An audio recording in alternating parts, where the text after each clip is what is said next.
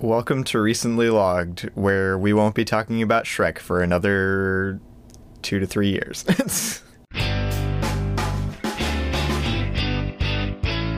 Death to Shrek. Death to Shrek? No. Burn the series. Burn. What about Shrek 2, Micah? I don't know, but it's weird that a fifth movie is happening, especially after seeing this one. It really is. Okay, so when we first sat down to watch this week's movie, Shrek Forever After, which was like a few hours ago that we sat down to Right, watch it honestly was. I thought by the title Forever After that it would be like, you know, the ending to the series, and then it was the ending to the series. Much better ending than Shrek the Third. Oh yes, definitely. But it's so weird that Shrek 5, It Ain't Ogre or whatever is coming out. Right. Actually, this movie has the tagline, "It ain't ogre till it's ogre." Oh gosh. So, I don't know what the fifth one is going to be called. I don't know.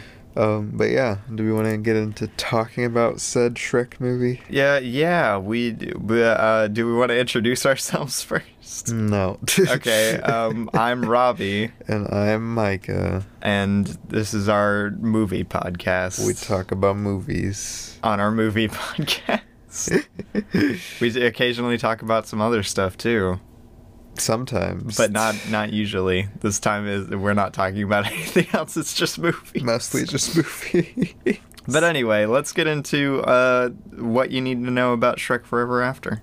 Alright, so Shrek Forever After is a 2010 movie, rated PG. It's 133 minutes long. Wow. Wait, no, it's an hour and Okay, I was about to say, wow, I didn't realize it was that long. Jeez. Wow, I am tired. Okay. The description is Rumpelstiltskin tricks a midlife crisis-burdened Shrek into allowing himself to be erased from existence and cast into a dark alternate timeline where Rumpelstiltskin rules supreme. That's such a weird premise. Right? The cast, of course, consists of Mike Myers, Cameron Diaz, Eddie Murphy, Antonio Banderas, Julie Andrews, John Hamm, John Cleese, and a lot of other people. A lot of other people named John. Right? There's a lot of Johns. It was directed by Mike Mitchell. Indeed. And it was written by Josh Klausner, Darren... Cool last name. Limk? I don't know. William Steig. Cool last name. I was about to say he wrote the book it was based on. Oh, yeah.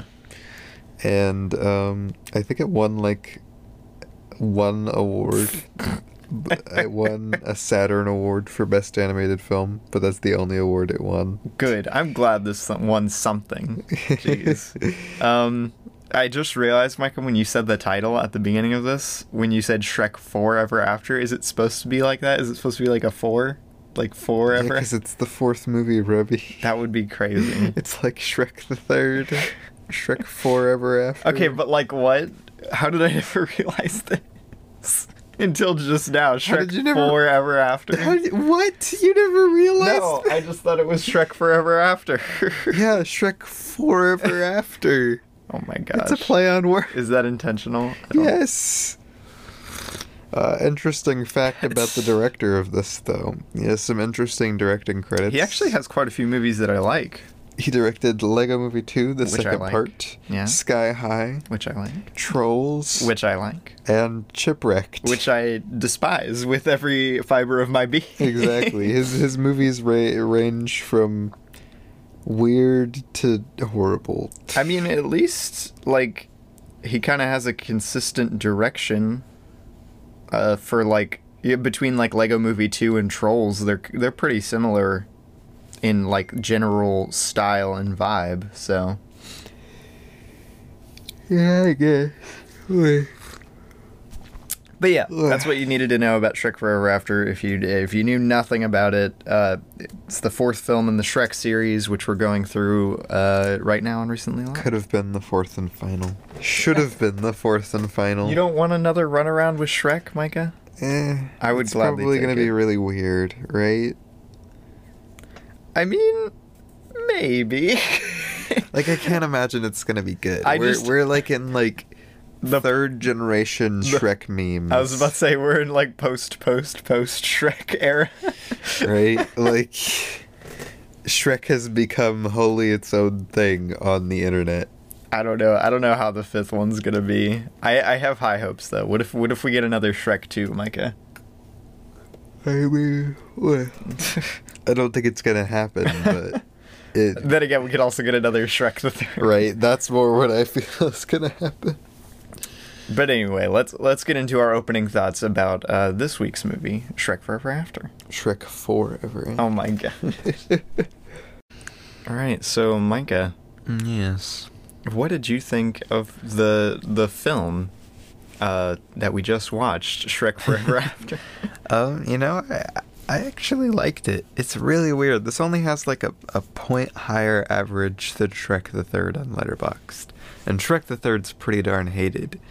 And I really felt like this got back to like it was really like just a whole movie about like fixing a lot of what happened in Shrek the Third. Yeah. Like, granted, it was not nearly as much as of a comedy as any other Shrek movie. Like even like especially Shrek the Third, since Shrek the Third pretty much devolved into just like jokes every 5 seconds. Yeah, I was about to say it was just trying to be funny and Yeah. failing spectacularly. In this movie, and I really like that it does this, it doesn't like especially try to be funny. Like, yes, there are jokes, quite a few jokes, and they are funny most of the time. Yeah. But it's pretty like serious and pretty focused on the drama and relationship stuff in this movie way more than any other Shrek movie. And I actually really liked that. I felt like it got back to more of what like Shrek needs to be before it's a comedy. It needs to actually be a good story. And you had chemistry between characters that you felt like you just completely lost their chemistry in Shrek the Third. And like Yeah. it was just a really fun movie. It wasn't nearly as good as like the first one or especially the second one, but it was Definitely not. but it was still like a really like good movie that really kind of saves the Shrek franchise from Shrek the Third. Yeah. In my personal opinion. I mean, it's interesting to view it through the lens of like, please save the franchise from Shrek the Third. But it is kind of what it does Right. with the whole like midlife crisis alternate timeline thing. It's actually a pretty brilliant stroke on the screenwriter's part, Right. in my eyes anyway. But yeah, no, I mean, I essentially agree with what you said. I'm just so glad that more so than Shrek the Third, which I mean, like, Shrek the Third doesn't do this at all. It actually values how Shrek and the main characters actually like feel, and like the actual emotion in the story. It actually values that, which Shrek the Third doesn't at all. It just tries to play everything for a joke, which sucks. Yeah, I mean, like we talked about last Shrek episode, like even with like the King Harold dying Yeah, sequence, exactly. where it's literally all jokes for no reason. But it was just, I feel like that's why this one feels like such a return to form for the Shrek franchise. Even though it's not as good as the first two movies, it still feels like that original magic Shrek had, because it actually cares about its characters this time. Yeah, And it actually feels like they put a lot of thoughts into the gags and jokes in this one. They're actually like really funny.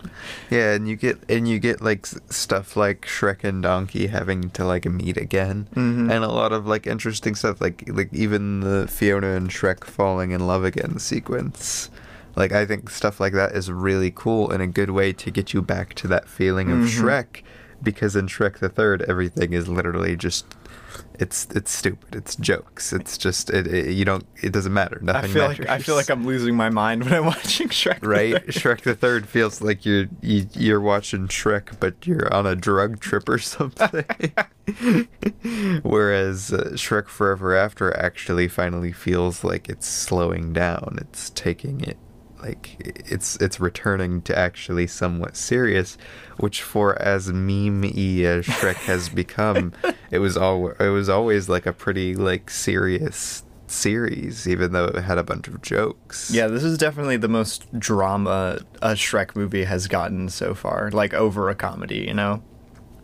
Yeah. Which, I mean, I would compare maybe like the first one maybe being close to this one and just being like a drama movie Yeah. rather than a comedy. But Yeah. I don't know. This one feels a lot more serious. It takes itself a lot more seriously. And it was really weird too, because like I saw a lot of people, like just now before we started this, Yeah. I was reading through Letterboxd reviews, and like I saw a lot of people being like, "Wow, this is like the worst movie ever for a Shrek fan. It's not funny." It's not funny. Or like, "Wow, it must be pretty rough when your most memorable joke is a kid saying do the roll." Do the right. That is a like 10 of 10 joke. I don't know why they're complaining. Like, I'm just like, really? That's what you got out of this? That Shrek, like... That this one isn't funny. That's what you. Oh no, Shrek's not an absolute freaking joke in this movie. He's actually like a good character Whoops. who wants things and feels things and has motivation. Besides, oh no, Get out and be small. I'm gonna be a I'm father. gonna be a father. Dada. Da, da. Oh my gosh. Wow. Well, I guess let's get into the main discussion now that we have our basic, opening thoughts out of the way. No, I think they were our basic thoughts, Ruby. No, they're not. I think they They were. never will be. They were. All right, Micah, do you have any questions to start us off with? Questions. That is the question I posed to you. What if I do, Ravi? What if it's a Is time on that the question? Is that the Yeah, question? what if I do? That's the question. I would like you to say the question. What is your favorite scene or sequence? Oh my gosh. Every time, Ravi. It's a good question to get the ball rolling. That is a good question for this movie in particular. Do the roar. The do the roar scene is very fun. I don't know. It's kind of a chaotic scene. It is a very chaotic. It's the scene. most feeling like Shrek the Third scene in this whole movie. I feel like Shrek is having a panic attack at his child's birthday party. He is. And I don't know.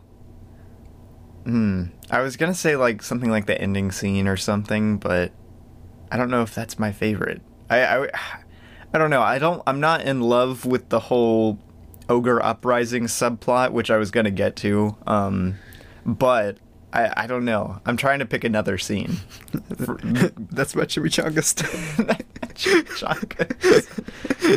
Okay, that shot is very funny, actually. The chimichanga stand joke isn't even that funny, but the cut to the tiny figure is funny. Right, the cut to the tiny figure.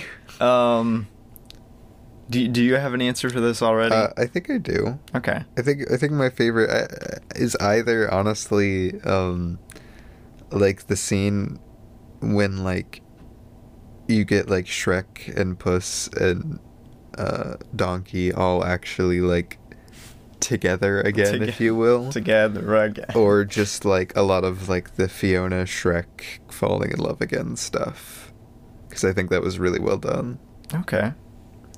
I might cite that opening montage as my favorite part. I don't know if that actually is my favorite part. Really? But I really like the opening I would cite montage. the opening of this movie as my least favorite part of the movie. Really? Yeah. It just so effectively communicates everything that like is happening in the movie. Like it's a good opening montage. It sets up all of the movie I guess. in a few minutes.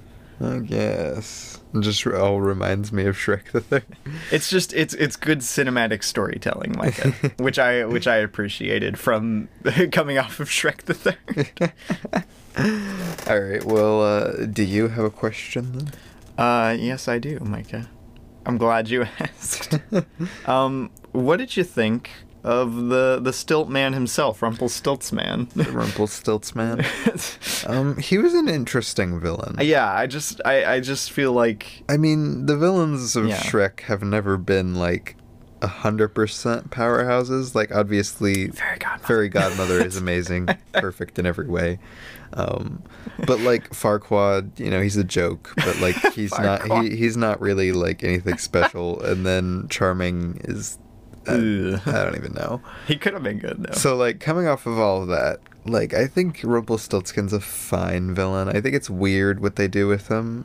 I have to agree with like the Shafrillis video. They could have done something really, really cool if they were actually planning this movie. Mm-hmm. Like, because Rumpelstiltskin, technically speaking, makes an appearance in Shrek the Third. It's just he looks completely different. Doesn't even look like this guy. They just say Rumpelstiltskin, and there's a tiny little man sitting there. There's a tiny little man sitting there. And Shafrillis, pretty good YouTuber. Shafrillis Productions, yeah. He said in his Shrek Forever After video, it would be really cool if they would have, like, taken Rumpelstiltskin and, like, had him make a deal with Charming, like or at least have him talk with Charming in, like, the third one. Just, like, a quick scene setting him up as, like, this big series villain, actually making him kind of, like... Because, like, in this movie, he just kind of pops in and he's like, no, my entire kingdom was taken away from me. And we're like, who is this guy? Who is this man? And he's like, meh. And, like, it's just kind of, he's just, like, slightly underwhelming for me. That is true. He's not a bad villain. He's got, an interesting plot, an interesting motivation and all that. And, like, he's only slightly annoying.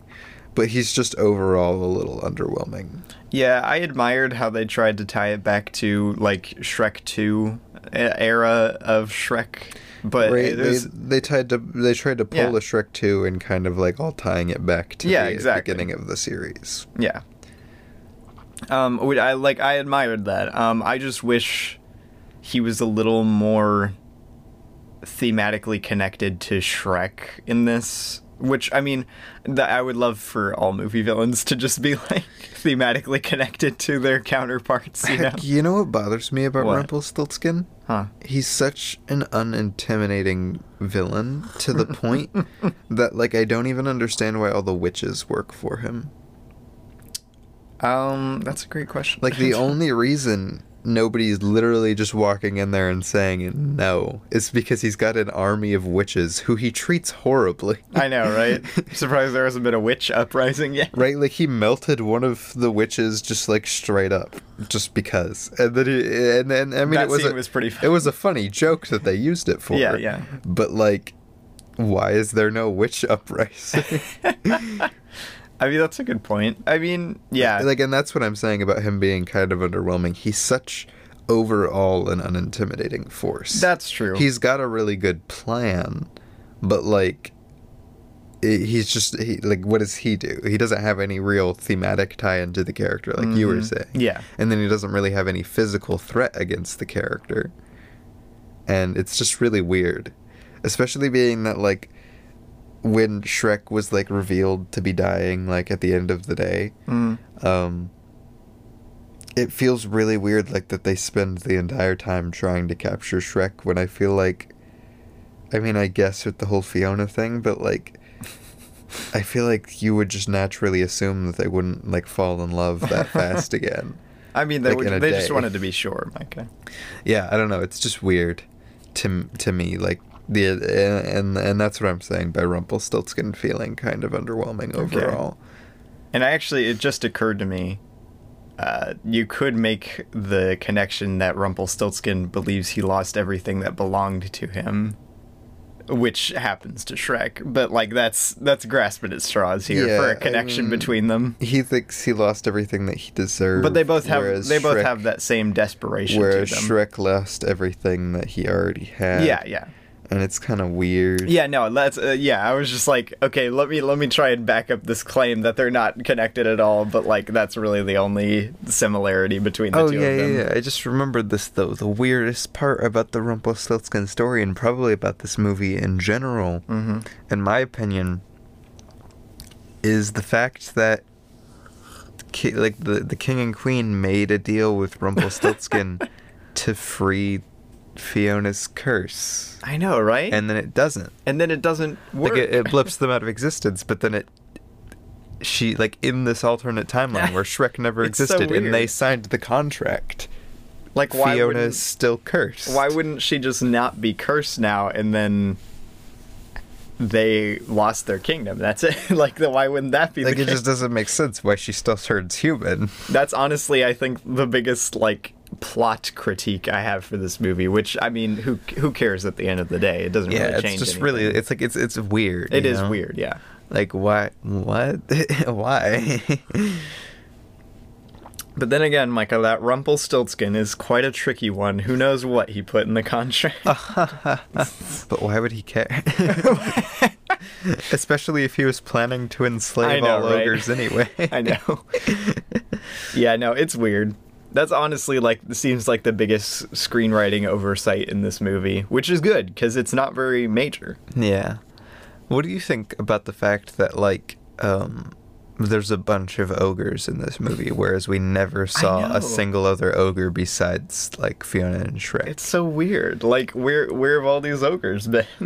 But I mean, like, obviously they would probably rally together, given, like, what's happening in the alternate universe. But, like, it is kind of odd that we see them now, and we haven't, like, ever seen another one before. Yeah. To my knowledge, anyway. No, we don't. Not even in, like, because, like, Shrek never has, like, a flashback Yeah. to his childhood or anything. And, like, obviously there are other ogres in universe I mean, that we've they've seen mentioned we've before. seen baby ogre. Yeah, baby ogres. But, like, we haven't seen, Yeah, like, yeah. this big community of ogres. And what I think was really weird, really, was The that ogre community. at the end, like, when they Uh-huh. fix everything, like, Shrek somehow gets all of the ogres there. Yeah, what's up with that? Like, it's just I a don't really know. odd decision. I mean, who cares, really? Because, like, yeah, like you said, the rebellion kind of subplot is really, like, weird. I mean, they needed something for everyone to be, like, rallying around, and for Fiona to care about Yeah. more than Shrek, you know? Yeah, they definitely needed her to have something. And I that don't she'd think done it's a with the time. bad solution to that problem, but I just don't think it's the best solution to that. Well, I problem. don't even think it. Like, I think it's a fine solution. I think it's a good idea. I just don't know how well it was executed Yeah. with all of the other ogres. Because I think Fiona's character is done pretty well throughout. Yeah, no, she's pretty good in this. But, like, all the other ogres are kind of really weirdly done. In my opinion. The other ogres have a very odd energy to them. Right? And, like, for, like, this ogre community, and, like, that's just a weird concept. I thought ogres were supposed to be super, like, isolated creatures that liked their privacy. I mean, we've only seen that from Shrek, so who well, knows? yeah, but I don't know. Like, he talks about that just I being know, how right? ogres Yeah, are, yeah. and then these ogres are all, like, they're essentially just like humans, like, Yeah. fighting in a They're just green rebellion. humans. That's all they Yeah. So I don't know. It was just like, it's just weird, you know. Mm-hmm. And I think that is a lot of this movie, and that's why I don't think it comes nearly as close to, like, the first movie even. Mm-hmm. Is, like, a lot of it is not bad. Like, you know, Shrek the Third is pretty darn bad. Yeah, Whereas sure. this movie is just really weird. And Yeah. and it gets a lot of that from trying to, like, do something cool with the plot and trying to kind of get over Shrek the Third. But, like, it is really weird in its plot. Yeah, I will say a lot of its elements are pretty good, but the ones that aren't good usually aren't bad. They're just kind of odd. Yeah, just, like, weird choices. Like, why? But why exactly? But yeah, no, I get what you're saying. That's a good observation, Micah. Do you have another question? No, that was it. That's all I have. I'm All right. dry. Well, that was recent. All right. Well, thanks for listening to recent. No, I mean, I do. Okay. Because I was about to say I have one too, so go. Yeah, what do you think of, you mentioned that you like Shrek and Fiona's romance in this movie. I actually thought it was a little rushed Yeah. in my, that It was is. just me. It is a little rushed. But what I was just going to ask what you thought of it. I really inclusion of like it. It is a little rushed. Yes. They could have put a little bit more time on it, but I do like that they kind of make sure that at the end of the day, like, like that Shrek kind of like I like the progression of Shrek first being like, Fiona, here's a gift basket with the heart-shaped slug. Like he goes from like trying to go for like what his Fiona would like, what she would find sweet, and then by the end actually getting her to fall in love with him by doing the whole free all ogre thing, something that she actually cares. Like I think that was a really cool plot line instead of doing something really cliche where they like just fall in love. Yeah, no, I was actually going to cite that as a pretty smart move, and it plays into the midlife crisis stuff really well, too. Like, the reignition of the marital spark. Like, and I love the kiss on the bridge scene where it just doesn't work. Yeah, no, it's actually like, I say I don't like it because literally my only problem with it is that it feels like it goes a little too fast. It does. But it's great. It's like, it plays so well into the learning to love your spouse again thing that the whole midlife crisis thing brings up, which I just really like that about this movie. It feels so genuine, like I said, to the characters of the franchise, which after Shrek the Third, it needed oh so desperately. Yeah. I think you could put all of their marital troubles to Shrek the Third.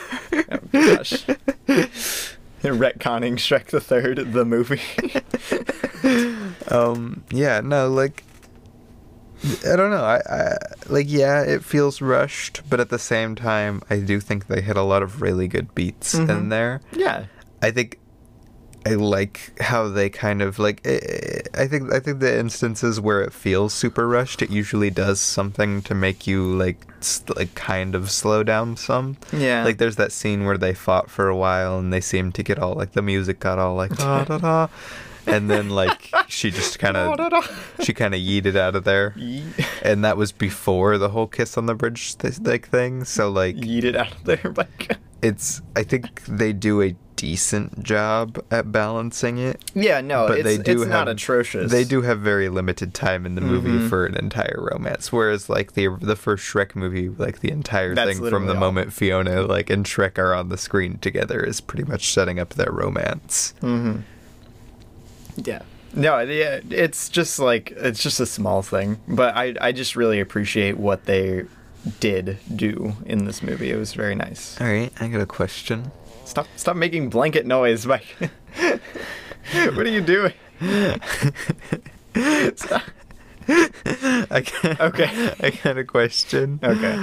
What do you think of what they do with Donkey and Puss in this movie? Because I mentioned that I liked their chemistry, but what do you think of what they actually do with the characters in this movie?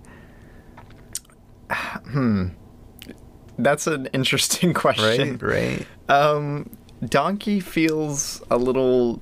I don't know. Like, he feels like Donkey, of course. Like, they actually wrote him like kind of like he is in the... Like, something like Shrek 2. Not quite like OG Donkey, but... Yeah. I don't know. It's just really odd. One thing I wanted to note, actually, I think it's kind of odd that, like, all of Shrek's friends are, like, right by the palace and everything, like, either in the palace or right next to it, you know? Right, like, that is actually an interesting point to the fact that fairy tale creatures weren't super popular in even far, far away. Like King Harold being all speciesist, I guess. Like, fairy tale creatures weren't that popular. Yeah.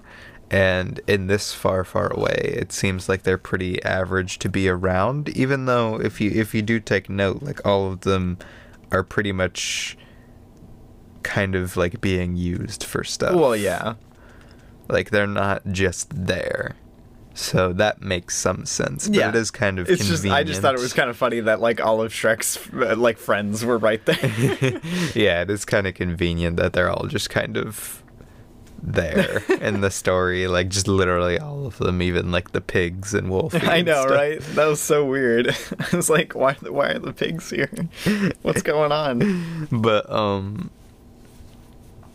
don't know. I think Donkey's character design really bothers me. What, like the mangy fur? Like I don't know. It's not even just the fur. They do something to his face. His face. And it bothers me. I don't know what it is. They do something to his face, makes him look different. I mean, he has a newer character model in this, obviously. Yeah, if you look at like the picture on the poster too, I'm like, it doesn't even look like Donkey to me.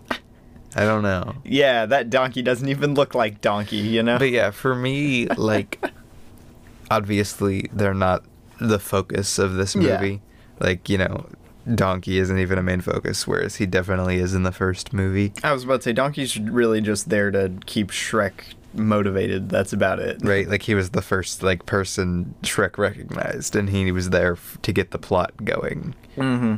And but I think they do like a pretty decent job of giving Shrek and Donkey like a pretty good chemistry. Yeah. And then like Puss is weirder because Puss is really odd in this movie. I don't know how. What I is he feel even about doing him. here? What is he doing? What was he doing with Fiona? Right? Like Why does she have a cat? why is he with During the Fiona? uprising? Like how did that happen? Like was he hired to try and kill Fiona? And then he just like stayed there. It's just like Shrek 2. He just was hired to kill Fiona, and then boom.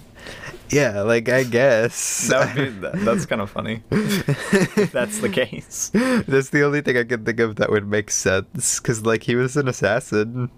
That's what he did. Yeah, I was about to say the fact that they like acknowledged that he was like still an assassin in this universe, like I don't know. It's kind of weird too because he's like probably a significantly better assassin than the Pied Piper, even though the Pied Piper has a way better tool. I was Like about to say, the Pied Piper didn't do is anything. like completely overpowered. What the heck? Right? Like he can literally essentially keep somebody like docile essentially. Like they're just dancing the whole time, and yet he failed for Somehow he failed. some reason.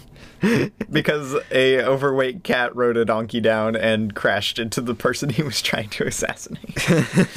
Like where was his weapon? What was he gonna do? Like at least Puss had a sword. Yeah, no, it was weird. I don't know. That was a weird part of the story. The Pied Piper. Yeah. But what did I actually think of them? I don't really know. They were there, and their dynamic was written better in this one than they were in Shrek the Third. So I'm happy. Yeah. You know. Not as much Antonio Banderas as I would have liked. Like I wanted Puss to be more. Yeah. Because I really like Puss. Like he's one of my favorite characters in Shrek 2. I really he's like. hilarious I in Shrek really 2. like him in Shrek 2. Like he's hilarious. He's got a cool character design. Yeah. It's Antonio Banderas. Like everything about him in Shrek 2 is really good, and in Shrek the Third not so much. And then in this Not one, so. he's just not in it much. He just doesn't matter that much. Yeah, especially Puss feels like he's just tacked on there just to give Donkey someone to talk to other than Shrek, I guess. Yeah, because like even Donkey has some story relevance, whereas Yeah. Puss is just there. Puss is he just- really is He's just just there. hanging out. But yeah, I don't know. I just thought it would be interesting to bring them up Yeah. since they are like important to the Shrek Shrek ethos. The Shrek ethos, yes. Okay. What else did I want to bring up? What did you think of the general like just plot structuring of this movie? Because I think it's like a pretty good screenplay. No, I think it's Oddly enough, I think it's like- well done. Yeah. Like, my least favorite part of the whole movie is the beginning, but it does set up well what they're going for. Exactly. And then the movie never really, it takes its time more than a lot of other Shrek movies, especially Shrek the Third. Yeah. It never really feels slow. Yeah, no, I was about to say, I admire how, not like great the screenplay is, but it's just solid. It's a solid screenplay. Yeah, coming off of like Shrek the Third, which Shrek. at the end of the day just wasn't a good screenplay. No, yeah, Like, it was it a had- sucky screenplay. It had good elements here and there that could have made a It good had good screenplay, ideas. but it was just not a good screenplay. This one had weird ideas, but it was a solid screenplay. I was about to say, it's really just about a guy having a midlife crisis, enters alternate reality where he doesn't have his family life anymore, and then realizes how wrong he was. And then, boom, he's back. Yeah. Again, the weirdest part of it is the whole ogre uprising part. Yeah, I was about to say, the Ogre Uprising feels kind of, like I said, they needed to give Yeah, it them needed something to be do. there, but it is kind of weird. Yeah, I mean, it was a good solution to their problem, And but it makes not the best. it makes sense in universe, Yeah. like in the alternate universe, If he's if a- the ogres actually came together. Yeah, and everything. exactly. I mean, it makes sense. It like I don't know why it feels so odd. Like I said, I think it really But- is just the way the ogres are dealt with. Yeah. It's not really ever like like Shrek's never like, oh my gosh, like other ogres. Ogre. Like he never comes to like a point where like it's not anything interesting to him or emotional to him because like he was horribly treated by his parents, so you'd think he would either be resentful of other ogres or be like really like, oh my gosh, these ogres actually are good people. Yeah. So like it feels very weird from a Shrek standpoint because it feels like Shrek has no emotional value or anything, any stakes at all into this group of ogres, into a group of his own kind that like he doesn't like, he just doesn't even acknowledge really. Yeah. Maybe that's why it feels so odd. I was gonna bring up Micah. There's another Mike Myers contract movie that's just about as good as this one, if you can even believe it. I Involving domestic dissatisfaction. I would call it better than this. Wait, really? Yeah, I would call Cat in the Hat Oh better my than gosh, this. I don't know about that one. I just really enjoy Cat in the Hat is really fun though. And There you go. There's my question, Michael. Which do you enjoy more? I Cat in the Hat or gotta pull Cat Shrek in the Forever Hat. After? Shrek Forever After is good, and it does do a lot for the franchise. But Cat in the Hat is a masterpiece. You know what? I might have to agree with you. I was a little shocked at first, but Cat in the Hat does have a lot of really good stuff. Well, there you go, Micah. You just need the Mike Myers contract double feature. Wow. It would be a really weird double feature. I'm trying to think of any other like interesting talking points. Yeah, Like I what do I you don't think know of that like there's really another like big thing I wanted to mention. yeah, what do you because there really isn't much to this movie. Yeah. It's a very small scale movie versus like pretty much any of the other I mean, Shrek movies. you say small scale. It's like the entire world. They have to save Shrek's entire universe. Yeah, but like small scale and But the yeah. fact that the story really only it only matters to the fact that Rumpelstiltskin and Fiona and Shrek. yeah, no, Like there's I not get much else that. going on. Yeah, there's not. Like I said, it's a very tight screenplay, which something I admired about. Yeah, it. and it needed that. If it wasn't, it would be quite a bit different. Yeah. And not as good probably. But like what do you think of the way contracts work in this? Like Rumpelstiltskin like abilities. Rumpelstiltskin's superpowers. Because I feel like they're really weirdly done in this. I don't know about Like, weirdly done. Throughout the entire movie, everybody is like, never make a deal with Rumpelstiltskin. Rumpelstiltskin. Never make a deal with that Rumpelstiltskin. Like everybody is like that, but yet we have like a lot of people, Shrek, the King and Queen, like all of them are very like, let's make a deal, and like they don't read the contracts. I know, right? None of them What's read up the with that? contracts. Like especially with the knowledge that Rumpelstiltskin, like the King and Queen come up into the scene like he's deceitful. He's a deceitful man. John Cheese is just like, he's a deceitful man. John Cheese out here saying the most.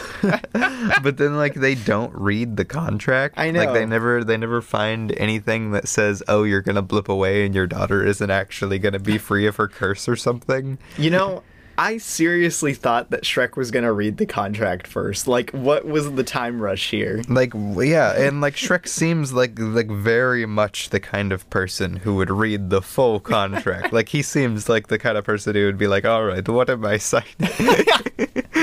Is that what he sounds like? Yeah, like I don't know. Like, do you not get what I was saying there? Like he's such a he's such not an optimist, I guess. I was about to say he's a very skeptical person. You'd think, especially when it comes to magic. Yeah, I was about to say in his prior experiences with magic, that he would be like the first thing he would do is like read the entire contract. Yeah, no, it's weird. Like, I think the contracts in this movie are a really cool like plot device. I think they're just really neat, but I don't know about how they're actually used in the movie. Yeah, and like even like the whole deal of a lifetime contract thing. Like, that was weird, right? Like what was the bad twist on that? Like, he literally just turned himself in and then got what he wanted. Yeah, I don't know. Like, you'd think that Rumpelstiltskin wouldn't actually give, like, some random citizen the deal of a lifetime without some, like... horrible like consequences. Some weird consequence to it, you know? But, like, they just, like, and it sure... just seems to work out just fine. Like, sure, Fiona doesn't go, but that's not because it was a bad... Like, that was literally because she's not technically a full ogre yet. Like, she's still, technically speaking, human first. Which I thought was a pretty smart... no, it's a cool idea, but again, it doesn't make sense with the fact that why is it Fiona's curse broken? Yeah, that once again, why is it Fiona's curse broken in this? Or does Rumpelstiltskin straight up just not have the magical power to do that? Like, what is his magical power limits? They never really specify what he's able to do. Like, can he only use magic when it's through a contract, and if so, why? And like his whole deal of a lifetime thing, when Shrek rolls up, he's like, no, the only way your contract can be broken is with a kiss, and why not? Why can't he use another magical contract to erase his magical contract out of existence? Yeah, it's weird, because they seem like these like all-powerful plot devices, and then they just like have odd limitations to them. I don't know. Like, he could have essentially, like, what I thought, like, he literally could have just done exactly what Rumpelstiltskin did to him. like, not even, like, erase Rumpelstiltskin, though, that would work. But, like, just erase the fact, like, just stop himself from ever getting in the cart with Rumpelstiltskin. Yeah. Obviously his character would be like still like it wouldn't have grown. Like that's the whole weird thing about this and stories like this is when there seems to be like a weird like easy plot way of getting out of something, but at the same time like the character needs to go through this. Mm-hmm. So it just gives like this really weird feeling like, oh, why couldn't they just do that? But at the same time, like, I mean, I have a feeling it's kind of like the anime problem where they just introduced an element that's just way too powerful, so they have to give these odd reasons. They have to give these odd reasons why you can't just use it to fix everything. Yeah. No, yeah, that's a common problem in like fantasy stuff in general. Yeah. Fantasy sci-fi, just like inventing something that's so ultra powerful that so then you have to like give some dumb reason that you can't use it, or make everybody else just as overly powerful. Yeah, no, that's a good point though. That hadn't occurred to me, but yeah, that is a little sloppy, I think. Yeah, I just and that plays more into me feeling like while Rumpelstiltskin isn't a bad villain, that he is just definitely much more of an underwhelming, like weird villain. Oh yeah, no. Even compared to Farquaad, I think. Yeah. Farquaad even feels a little more imposing than this guy. Right, which is weird to think about because like Farquaad is literally just a short dude. What's up with Rumpelstiltskin's character design? What is up with Rumpelstiltskin's character design? I had to design the cover art for this episode, so I stared at Rumpelstiltskin's face for like 2 hours, and I was not happy about it. Everybody in the Letterboxd reviews said he looks like Shane Dawson. Oh my gosh. Oh my gosh, without the wig on, he looks like Shane. He does look like Shane Dawson. That's not good. This is not good. This is not good. Save me. I take it back. Shrek Forever After is terrible. It's an awful movie. Shane Dawson villain. Shane Dawson Shrek. Yikes. Yeah. The worst news. But yeah. That's pretty funny, actually. But Yeah, no, I he's really don't think there's odd. too much more to cover because Yeah. like I said, this is a very concise movie, and it very weirdly deals with everything in Shrek. Like even like the whole dragon and donkey thing, That was weird. like it just does everything weirdly, not poorly, not in a bad way, like even like what I would call Shrek the Third. Yeah. Because like Shrek the Third does everything in a weird way, but it's also bad. But it's also terrible and not funny. Whereas this usually goes the not funny route, but also it's still really weird. Like it's just some weird, like it's just weird creative decisions. Yeah, just some odd feeling decisions from the creative team, but not necessarily bad ones. So Which is interesting too, because like Shrek the Third, this really doesn't have any of the original Shrek creative team. Like the director isn't the same. Most of the writers didn't work on any of the others. which is odd because it feels like such a return to form for the Shrek franchise. You Right? would think that like they brought back one of the original writers or something. Yeah, and I mean, like, the original team was still producers on this movie, Yeah. obviously, but Yeah. they were on Shrek the Third as well, so... Yikes. Yeah. But yeah. Last question, Micah. Alright. What's your favorite joke? Your favorite gag, if you will. My favorite joke? The favorite joke. If you had to pick one. Do the rock. Do the rock. No, that's not my favorite joke. But I love you, Daddy. I love you, Daddy. I have never laughed harder at a Shrek movie than the I love you, Daddy joke. Gosh, I remember there was a joke that I actually found really funny, but I just blanked on what it was. What part of the movie was it? Like, it was in the Shrek, like, alternate timeline part. So the majority of the movie. Yeah, but I That don't... doesn't narrow it down. I don't remember what it was. I mean, there are some pretty darn funny jokes with Rumpelstiltskin every now and then. I love that they brought back the Pinocchio gag again, like twice. I just still think it's pretty funny. You know what's sad though is that Letterboxd review might be right. The most What? memorable joke probably is It the really do the is. roar joke. It's so funny. But though. again, I don't think that's a bad thing Yeah. even. It's okay. In my eyes, the do the roar joke is one of the funniest jokes in the franchise. To Do me, the roar. anyway. The do the roar. No, I know a lot of people funny to who me. really hate that. Really? Yeah. Oh my gosh, Like it's so funny. like that though. joke is really hated. I don't know. I know humor is very subjective, but like that joke is just so funny to me. I don't know why. I can't explain why. Yeah, I'm trying to think of some of What? the other. I'm trying to think of some of the other jokes in the movie. Other jokes. I mean, there's some puss jokes. There's some donkey jokes. There's some. I don't know. Weren't the three blind mice in this for like 5 seconds? No, I don't remember them being Maybe in there it. were just random mice. Yeah, there were just some random mice. there were just some random. The "I'll eat you later" joke was funny with Puss. That was pretty. Oh my gosh, that actually was really funny. I forgot about that. Like and that's the thing about Puss and Donkey. I didn't really mention that as much. They don't have as many just jokes. Yeah. They're very much more like they're funny characters still, but they don't just have like there's not a whole lot of time dedicated to just like giving them jokes. Yeah, which in like Shrek 2, they're like veritable joke machines. Right? Like almost every line out of them is like a joke in Shrek 2. Shrek is the only one who like, I mean, not the only one, obviously they like have some emotional stake in the story, but like Does Puss in Boots? I don't think I so. don't think so. I don't think he ever has any emotional investment in anything in the Shrek franchise, and I think that plays so much into his character. That's why he's your favorite character, Micah. Well, Antonio Banderas is the reason he's my favorite character. But yes.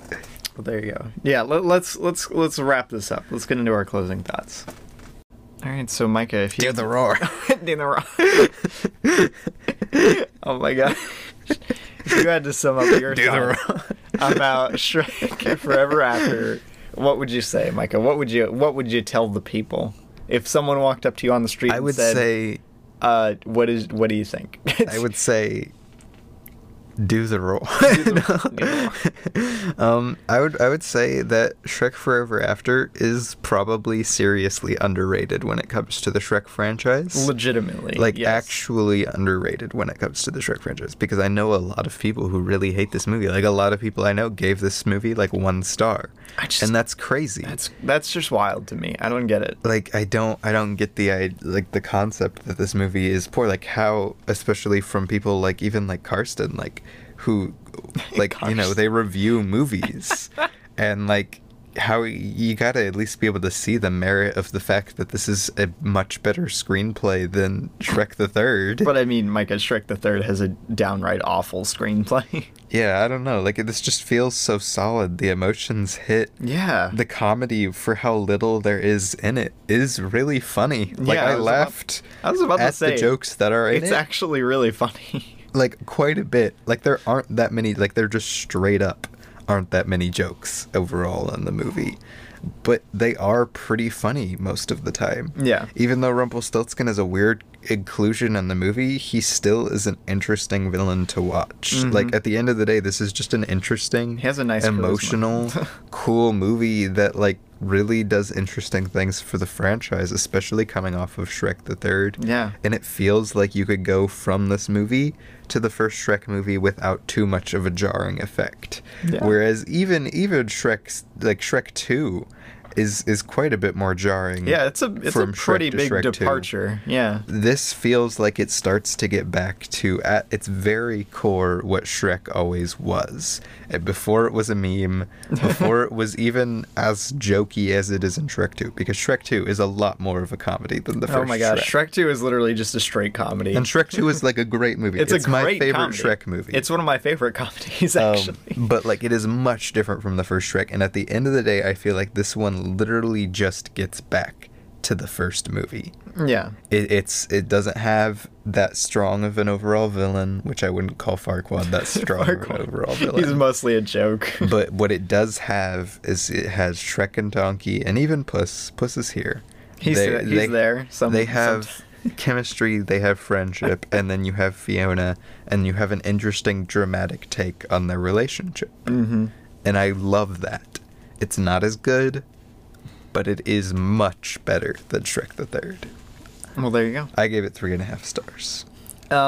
If I had to sum up my thoughts, I like Micah said, this is one of the few movies where I would actually call it a little underrated, which I don't like using that because like, what is that relative to, you know, like who's underrating it? Yeah, but I feel like this is a bad Rotten Tomatoes score. It has a bad Letterboxd score. Yeah, what's up with that? Like, I don't get how people can't see the inherent, like, just even on a cinematic level, merit that this movie has going for it.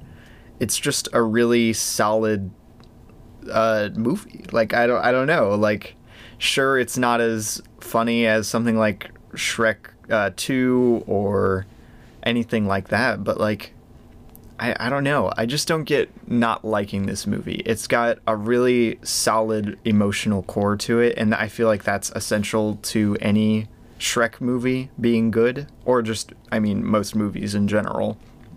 But yeah, no, it's just, I don't get why people don't like it. I don't get why it's as hated as it is. Yeah. Because sure, there are some weak and weird elements to it. Yeah, but sure. It wouldn't be a movie I'm jumping to go watch all the time either. Yeah, but I'd love to rewatch this sometime. It's a fun movie. Yeah, whereas Shrek the Third, I never want to watch that again. I never want to see it again. Oh my god. You play that, I'm yeeting out of a window. Hopefully very low to the ground, Micah. Don't want to hurt yourself. We don't care how high up Oh it my is. god. Okay. Well, but yeah, I also gave it a 7 out of 10, 3.5. Good, solid movie. Not great, solid. So at the end of the day, now that we're done with the Shrek End franchise, of the day, baby. Since we didn't do this before, and we did this with all of our other big, of course, all the other ones we did were much bigger. Yeah, they're much larger franchises than because we Shrek. did Mission Impossible and Harry Potter. the Shrek ranking I have, and I think this is just going to beat the Shrek ranking. No, that is the Shrek I think ranking. most people if you combine our scores I think on it. most people consider this the Shrek ranking anyway. Yeah. Yeah. But in number 1, I have Shrek 2, Yes. which I gave Obviously. 4.5 stars. I also gave it 4.5. I'm very tempted to bump it to a 5, though. I think it's almost perfect. It's hilarious. I still don't know why I haven't bumped it to a 5. I honestly have no major critiques of it. It's got a great emotional core. It's got a fantastic villain. It's got a great use of music. Oh, music. Oh, I forgot to mention yeah, music. we forgot to talk about the soundtrack. Music is such an important part to the Shrek franchise usually, and the soundtrack of this movie is not terrible. It doesn't do anything. Like it's not important really. No. Like it because of how different it is done filmmaking wise in Shrek Forever After, it's not a very soundtracky movie. Yeah, actually, in the first few needle drops in the movie, I actually thought like this is kind of weird in this movie, right? Like, yeah, anyway. It feels like they shouldn't be there. But anyway, like yeah, that's not super. Thing, that's not thing. super important. I just forgot to mention. Yeah, that. we forgot to mention. But yeah, Shrek 2, practically perfect in every way. Then, and number 2, I have Shrek. I gave it 4 stars. OG Shrek, I also gave it 4 stars. It's like, it's pretty darn brilliant. There are things I don't like about it from just a personal standpoint, but like, it's Shrek. It's like, so it smart. It is the original Shrek. I don't know how they did it, man. It's memorable. It's classic. It's really funny. It's so funny. It's got iconic characters. And for as weird as the animation looks because of how early it was, it still aged Micah, pretty well. He does the roar in that one. He does the roar. Then I have in number 3, Shrek the Third. Wow. 3.5 stars. I mean, not Shrek the Third, Shrek Forever After. Wow. Ew. Yeah, I also have... I feel like this is everyone's ranking, right? I mean, some people might put the OG Shrek over too, just because they're like, no, the first one's so good. And I mean, we just talked about Shrek Forever After for a while. Yeah. And then at number 4, I have Shrek the Third. Shrek the Third. Which is pretty darn terrible. Pretty bad. I gave it 1 star. Yikes, man.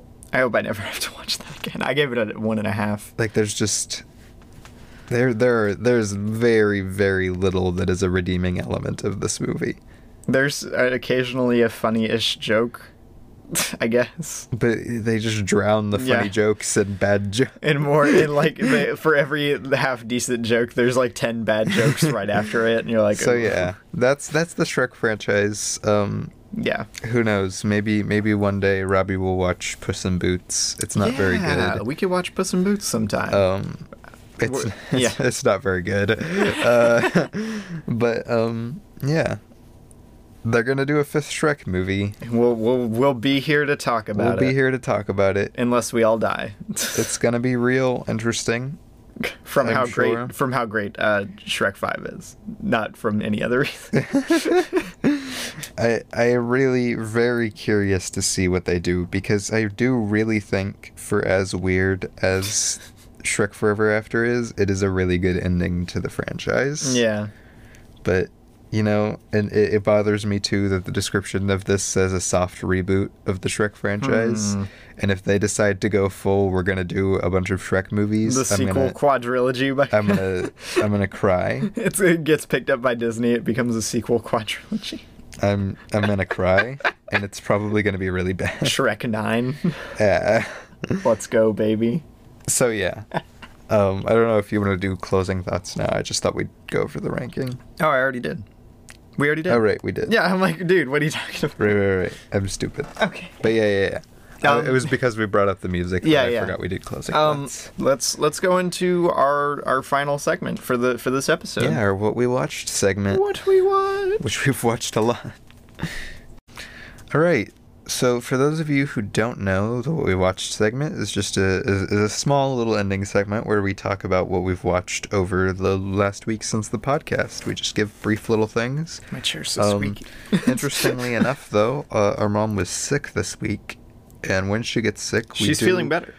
She is feeling better, okay. But when she gets sick, we do watch a lot of movies. Well, she can't really go much of anywhere when she's sick. Yeah, but she really likes movies, so we watch a lot of movies. Yeah.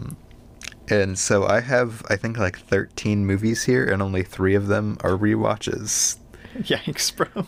Well, I guess we'll just do kind of like a speed round, just briefly cover what we thought. Yeah, of we're them. going from the 7th, which was Raya and the Last Dragon. Yeah. That episode's out. We did a podcast episode on it. All the way up to the 14th. All the way up to the 14th. week later. A week. Whoa. Whoa! How the time flies, baby. Did we talk about these two on the 7th? Those were after we recorded the podcast, right? those were after we recorded. Yeah. Yeah. All right. So on the 7th, we watched The Interpreter. 2005 with Sean Penn, and Nicole Kidman. Nicole Kidman still scares me. As she should. And it was fine. Yeah, I didn't like it at all, really. I was working while we watched it. Yeah, it was competent at best from what I saw, but I would like you said, I was working on stuff. I gave it 3 stars just because, I don't know, there wasn't anything aggressively terrible in it. I gave it a 2.5. I thought Sean Penn and Nicole Kidman actually had pretty decent chemistry. But I don't know. That was about it. There wasn't much going for it. Yeah, everything seemed kind of mid to me. I don't know. But then we turned on Animal Crackers. Hey, Animal Crackers is not as bad as I was expecting. It was pretty darn terrible. Okay. I gave it 1.5 stars. That's like your opinion.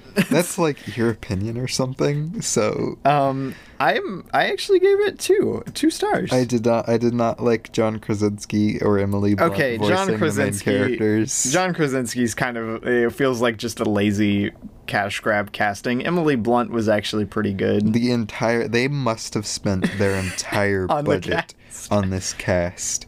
Every single character is voiced by some big name actor. It's not even funny. Patrick Warburton is in this though. He's great. Sir Ian McKellen trained to actually sing. He went through training to where he could sing songs in this movie. Oh gosh. And that's kind of sad. Good on him for singing, but I mean, his opening number, I kind of liked. I really didn't like his opening number. I don't know. I think it is a deeply flawed movie, but I think it's actually pretty fun. The universe makes absolutely zero sense. The universe makes no sense at all. And I thought, I don't know, I just thought it was a very weak sauce movie. It is weak sauce, but I mean, I would never watch it again. It is not the worst animated kids movie I've ever seen. Its poster is pretty darn good. Yeah, its poster's pretty cool. I said it's surprisingly not the worst film I've seen that stars Ian McKellen. Wow. Then on the 8th, we watched Sinbad, Legend of the Seven Seas, one of the 2D DreamWorks movies. 2D DreamWorks movie. I really love this movie. It gets a pretty bad rep. Does it? Yeah. People don't like this? People don't like this. Oh my gosh, all the people I follow don't like it. I really like Sinbad. I don't know what to tell you. I think it's good. It's a really well done movie. It's a solid movie. Like the casting in it. I really like the atmosphere. The animation's cool. The bad guy's cool. It's got animated Brad Pitt. What more do you want? Right? Go watch Bread Sword's video on it. I haven't watched Bread Sword's video yet, so it's very, very good. Well, there you go. I gave Sinbad 4 stars. Very nice, very nice. After that, I watched Circle, the 2015 What did you movie. give Sinbad? Oh, I gave Sinbad a 4. I feel like that's what it deserves, really. But yeah, after that, I watched the 2015 film Circle, which I had been wanting to see for a long time. And it's got such a freaking good set piece. It obviously, they didn't have a great budget for this, a very big budget. And you can tell with a lot of the actors, they had to get a really big ensemble cast. And you can tell a lot of them are not experienced actors. Yeah. But honestly, I really liked it. It was a little underwhelming, and not every element of it was handled as well as I wish it was. This had the potential to be 12 Angry Men levels of great. Yeah. And it does capture some of that energy, but it's just pretty weak, and a lot of the performances are pretty bad. 12 Angry Men, but weak sauce. 12 Angry Men, but sci-fi and weak sauce. All right. I gave it a 3.5. On the 8th, we also watched Howl's Moving Castle. Wow. We were going to show it to our dad because he read the book. He finished reading the book. Then he fell asleep. And then he fell asleep. Which, I mean, this is a very easy film to fall asleep And besides, it was late. Like, Yeah. I was really surprised when he suggested we turned it on. Yeah, it was for real. pretty late, and like this is like like it's so atmospheric, and the music is so I relaxing. was about to say, this is one of the most easy to fall asleep like to this is Ghibli such movies. this is such a relaxing movie to watch. I'm not surprised he fell asleep, but I like, love. honestly, I think Totoro is the only film that comes close, like this close to just being like, okay, I'm gonna fall asleep. In a good way. Yeah, no, not a bad way. Like, it's just like, it's like it's- sitting in a hot tub. Yeah. You're like, It's very I relaxing. could fall asleep right now. I love Howl's Moving Castle. It's one of my favorite Ghibli movies. It's pretty darn perfect. It has some pacing problems, but really that's about it. I feel like this is the only Ghibli movie where Miyazaki's direction doesn't click as well as it should, and I feel like that's really what's holding it back for being great for me. But like, it's still really good. I don't know. I gave it a 4 out of 5. I gave it a 4.5. I don't love it, but that dream sequence in it is so good. So great. Hit us with the DuckTales. Oh yeah, when I actually watched this after we watched Circle. I forgot to log it, which says a lot about the movie itself. I had never seen anything from the OG DuckTales. Like, I'd only seen the show, the newer show, and I watched DuckTales, the movie Treasure of the Lost Map, and it was pretty mid, bro. Launchpad isn't funny in this. Sad times. At times. And Scrooge is mean. But I gave it a 3. The animation looked really good. Red Sword's gonna come beat you up. For what? The OG DuckTale hate? He loves the OG DuckTales. I don't know about the movie specifically, Yeah, I was but he about to loves say, OG DuckTales. I've never seen the show, so I can't possibly comment, but this lacks some of the chemistry that the... And it's kind of racist. Yeah, a little bit. A lot. I only walked in for a second, and I was like, "What the?" What the heck is going on? Yeah, no, I wasn't crazy about it. On the 9th, though, Yeah. we watched Netflix original movie Project last year, Project Power, Project Power. which I had heard pretty darn bad things about. Actually, like I had heard it was pretty terrible, and I thought it was pretty okay. It was pretty fun. There was a lot of cool ideas here, and I really genuinely like the cast. Like I really like Jamie Foxx and Joseph Gordon-Levitt. I think I think I'm like, as a child when I was playing around with like my toys and stuff, I think I came up with a premise that was a lot like this. Or he's like, I invented Project I Power. invented Project Power as when I was like 5. Maybe that's why it's such an inherently cool premise to me. I haven't seen anything else from this, but I have seen from these directors. But I have seen part of Nerve, and they direct very, very similarly. I guess I wish the direction in this was a little more off the walls, like kind of crazy. Yeah, I don't know. Like at the end of the day, this movie has a really cool concept and it's got some good acting. Yeah. But like it's just pretty mid. Yeah, Like, they just don't do enough. I was with about to say anything. everything else is just kind of The screenplay isn't very tight. They don't do enough with its concept.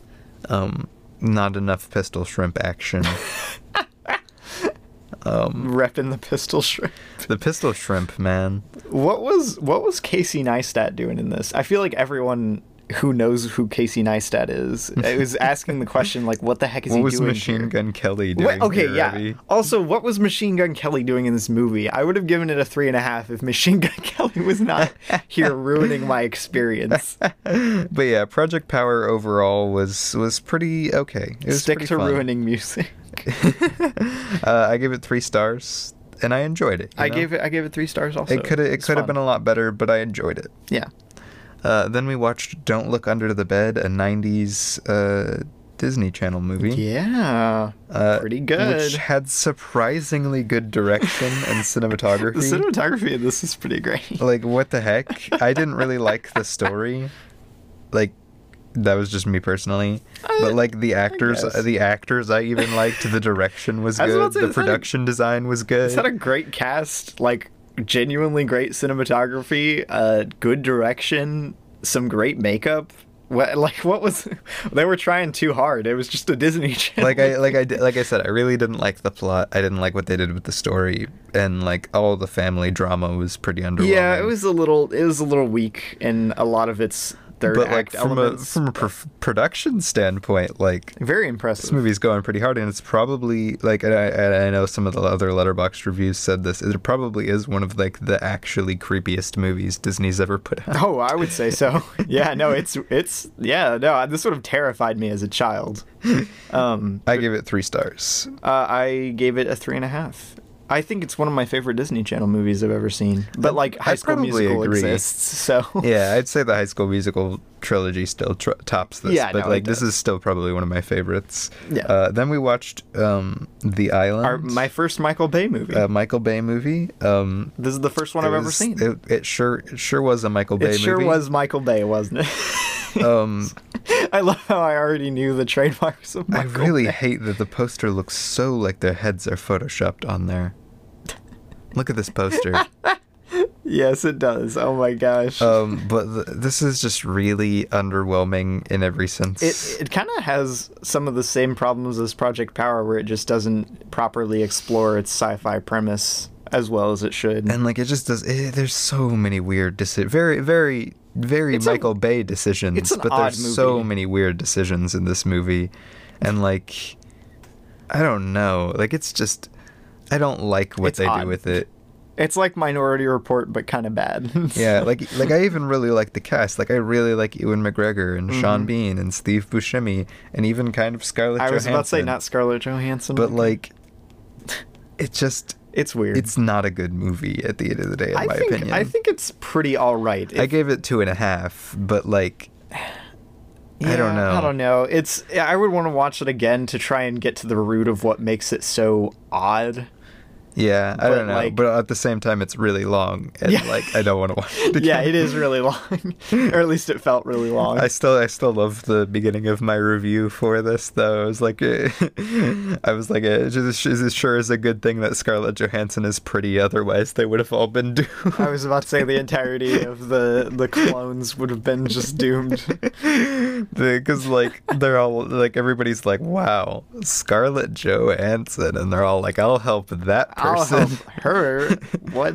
And I'm like, yikes, Michael Bay, stop. Michael Bay, please. Please stop. Michael Bay must be stopped. And it just makes me think of like Transformers, Megan Fox stuff, and Good times. it's- Except for the opposite of good times. Anyway, after that, we watched No Country for Old Men. Heck yes, we did for the very first time. Joel and Ethan Coen. Joel and Ethan, my men. A masterpiece. I need to watch it again. Like, I genuinely really want to watch This it is again. honestly, I would cite this as one of the best movies of the 21st century. Like, it's that good, guys. You need to go watch No Country for I Old Men. really like Oh Brother Where Art Thou, but I would probably cite this as my favorite Coen Brothers movie now. This is by far, like, not This even is probably close, my their favorite. tightest movie I've ever seen. I haven't seen some of what's considered their most critically acclaimed, like something Inside like Fargo Llewyn Davis or Fargo Yeah. and stuff like that. But like, this is just so well done. It's a masterpiece, guys. Like- you gotta watch it. And it's really funny. My dad like really didn't like the ending of this because it's very much a non-traditional ending to a story.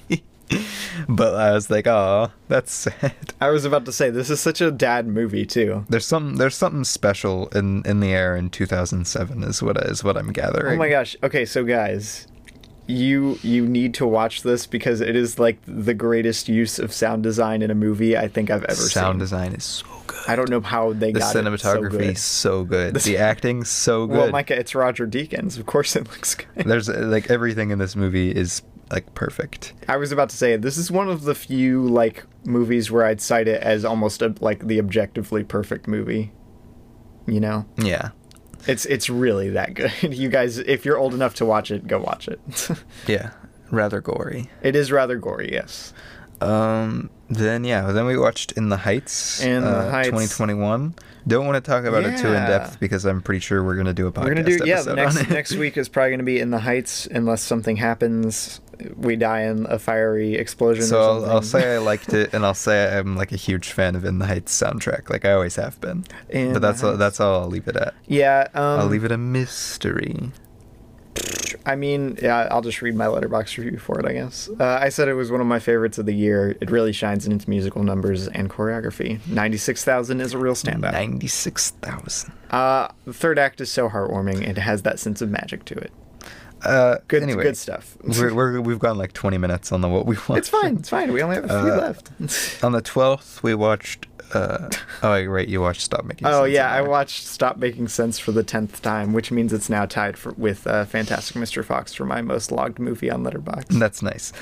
On the 12th, we watched Don Verdean. Don Verdean, another Jared Hess movie. Jared director Hess. of Napoleon Dynamite and Nacho Libre. Yeah, Both movies I like quite a bit. They're both good. But this movie was not.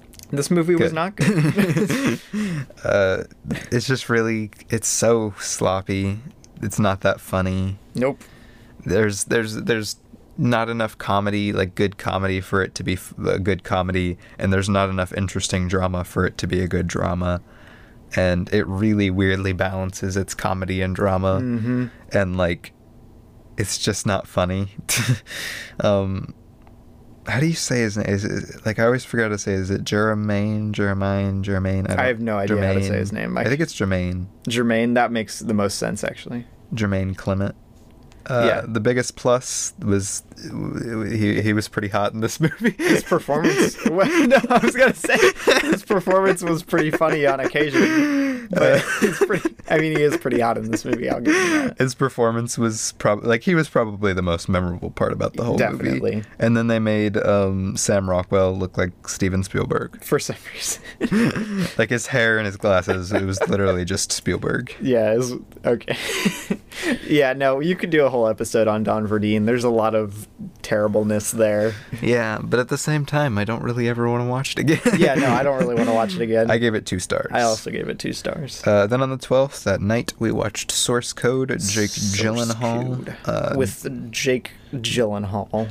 Duncan Jones, director of Moon, actually. Duncan Jones! It was pretty good. They didn't do as much with it as I would have liked, but like, this week was the week of sci-fi movies that needed to explore their premises better. Right? But like, it was still good. Yeah. It was fun. It was enjoyable, but like, it wasn't really much more. Like that's my thing with it. Like I gave it 3.5, and I think it's a pretty darn 3.5 movie. Yeah, I honestly was a little tempted to give it a 3, but I gave it a 3.5. It's kind of fun. I don't know. I want to watch it again. They could have done so much more. Yeah, it could have been so much more, but they seem to have settled. Then on the 13th, I watched Fantastic Mr. Fox again. One of the greatest movies of the 21st century. It's really darn good. It really is. I don't know what to tell you. It's so good. Another midlife crisis animated movie, Micah. I sat there explaining why. I sat there explaining to my girlfriend why, because Micah. Noah Baumbach is here, that the dialogue is so much better than in Moonrise Kingdom and Isle of Dogs. That Noah Baumbach, Wes Anderson screenwriting team, they need to work together more often. That's all I'm saying. But yeah, it was really good. I mean, it's always really good. We've done a podcast episode on it. Yeah, you should go listen to the episode. It's good stuff. I think this was my 8th time logging it, Heck, but I might watch it after you leave. I've probably seen it more times than that. It's just like You said 8th? 8th, yeah. It's really darn good. It is really good. And then yesterday, the 14th. We watched Shrek 4 Ever After. What? Crazy. And yeah, that was what we watched. That was a lot of new movies. Yeah. No Country for Old Men was really, really good. Yeah, that was the highlight. So at the end of the day, give Shrek Forever After a rewatch. Give it your full attention. Give it the benefit of the doubt. Go watch In the Heights. It's good. It's on HBO. It is, yeah. Get ready for our next episode. Yeah. Go watch No Country for Old Men. It's also on HBO. Whoa. It's a masterpiece. Heyo. Go watch Fantastic Mr. Fox. Go watch Sinbad. Oh my God. Go watch Howl's Moving Castle. And have a good week. Yeah. Yeah. Do the wrong.